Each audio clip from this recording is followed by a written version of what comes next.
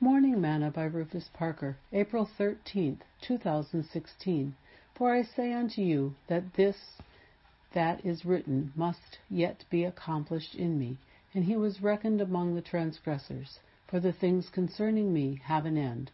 Luke 22, verse 37. Today's morsel. Let me ask you a few questions today. Do you have a file in place of what you want when you die? Does your family know what your wishes are about your estate? Who have you trained to replace you as a pastor or in your area of ministry?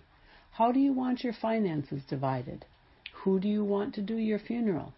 I know that these may be questions that we don't like to think about over our morning coffee, but whether we like to think about it or not, we do all have an end coming. Even Jesus' time on earth had an end, and we are no exception to this rule. Ecclesiastes 2.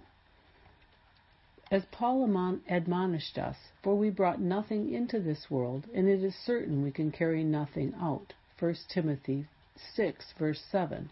I know that the things concerning me have an end, even my ministry, and so I'm making plans for when the end comes. I am laying up treasures in heaven. I want to hear, well done, my good and faithful servant. What about you? Sing, I'm getting ready to leave this place. I'm getting ready for those gates of pearls, keeping my record straight, watching both day and night while I'm getting ready to leave this place.